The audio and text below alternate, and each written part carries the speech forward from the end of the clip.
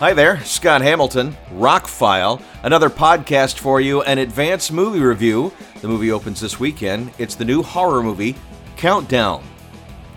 I got to see an advanced screening last night, fairly full theater. They warned us, don't bring out your phones. If we see the glow, you'll get kicked out, because when you see an advanced screening, even if it's the day before it opens, they don't want, video clips and spoilers getting out there. Know that up front that it's a PG-13 movie. It's a PG-13 horror movie, so it's not going to be very bloody or gory. That being said, there's a few kills in the movie that were pretty well done. Overall, the movie doesn't suck. I know that's not a glowing review, but for a movie that came out of nowhere, that nobody heard anything about, the writer-director Justin Deck, never heard of. He's never made anything before. I can find nothing on the guy. It's very tight, very concise, It opens with a party. Everybody's drinking. It's underage drinking. They're all talking about this new app. They download the app. One girl is short time. What happens with her and her boyfriend happens, and it happens fairly quickly, and then the movie's off. Very few sidetracks along the way. This movie is a tight 90 minutes long.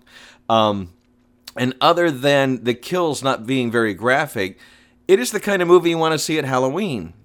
There's no BS to it. There's also very little character development. The nurse, the main character, we do find a little bit about her background, but pretty much everybody else is just a character.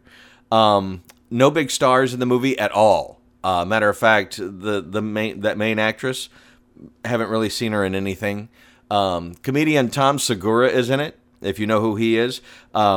He plays a cell phone repair guy. He owns a cell phone repair shop, and it's a pretty funny character.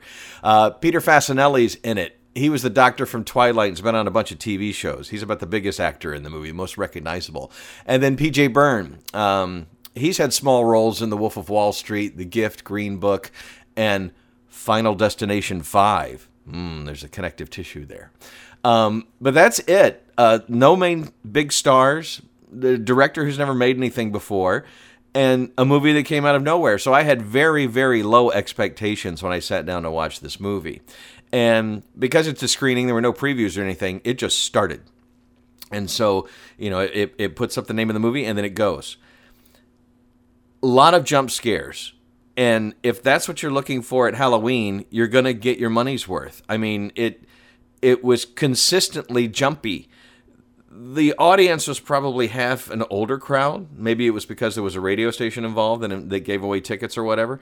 The two couples next to me on either side jumped a lot. And there are a lot of jump scares.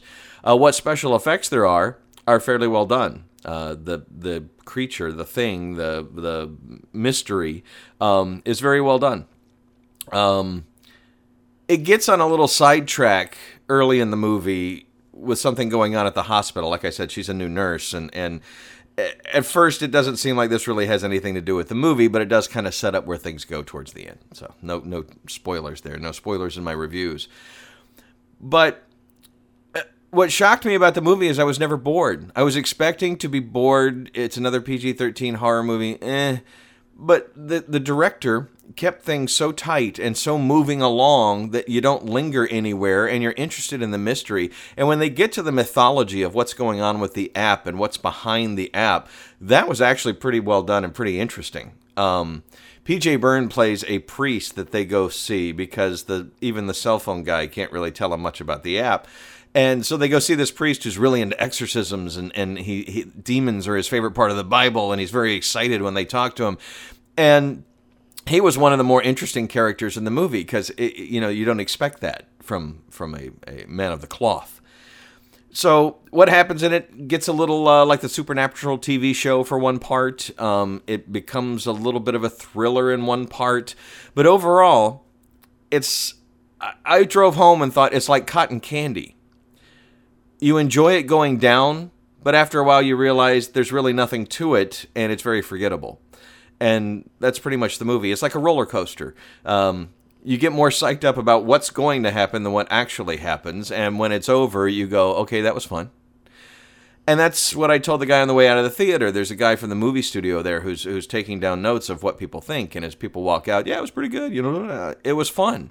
I actually had fun sitting in a crowd of people I didn't know, jumping every few minutes at jump scares. Like I said, no major character development. The music didn't really stand out. It's efficiently filmed, but nothing spectacular. Everybody does a good job in the movie with what they're given. The ending is not bad. Stay through the credits. There's a mid-credit scene you'll want to see. And other than that, you could do worse. It is not the worst movie I've ever seen. It is not terrible. It is competently made. Like I said, though, the characters are all basically just two-dimensional. There's no depth to anybody except the main character, the nurse. It would be interesting. I would like to see if they make a sequel, and they kind of allude to one, as all horror movies do at the end. It would be nice to see more with the priest. I would like to know his backstory. I would like to know, why he's got some cool tattoos, actually. And anyway. Countdown is one of those movies that you expect is going to be a terrible waste of time, and it wasn't. It's not as big in scope as the Final Destination movies. It doesn't have as much budget to do giant special effects or anything like that. But what is there is serviceable. What is there is entertaining. Nobody walked out of that theater going, well, that really sucked, which is totally what I expected to happen with my evening last night. I had to drive a little bit to go see this, but since I'm podcasting now, I want to go see movies early and get reviews up since there were no reviews up for this movie. So, it's Halloween. We don't have a whole bunch of horror movies playing right now. If you want to go see a horror movie that's not going to offend you, there's very little cussing, there's very little blood, there's nothing horrible in the movie. Like, the woman next to me was like, oh, I hope this isn't too scary. I'm like, it's PG-13. How scary could it be? It is tense, and things jump, and it's an interesting mythology story.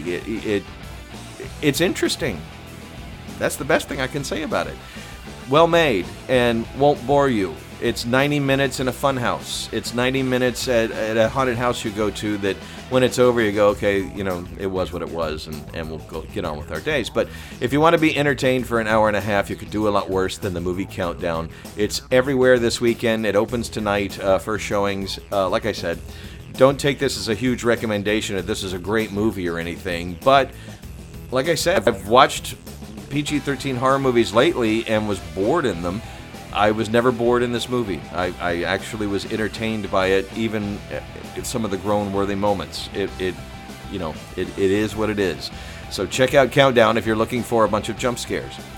Tonight I'm going to see The Lighthouse, which I cannot wait to see. I'm very excited about that one. Robert Eggers, who directed The Witch, if you've ever seen that movie, is directing a Lighthouse movie with Robert Pattinson and Willem Dafoe, and it's in black and white, and it's going to be weird and mind-bendy and all that kind of stuff.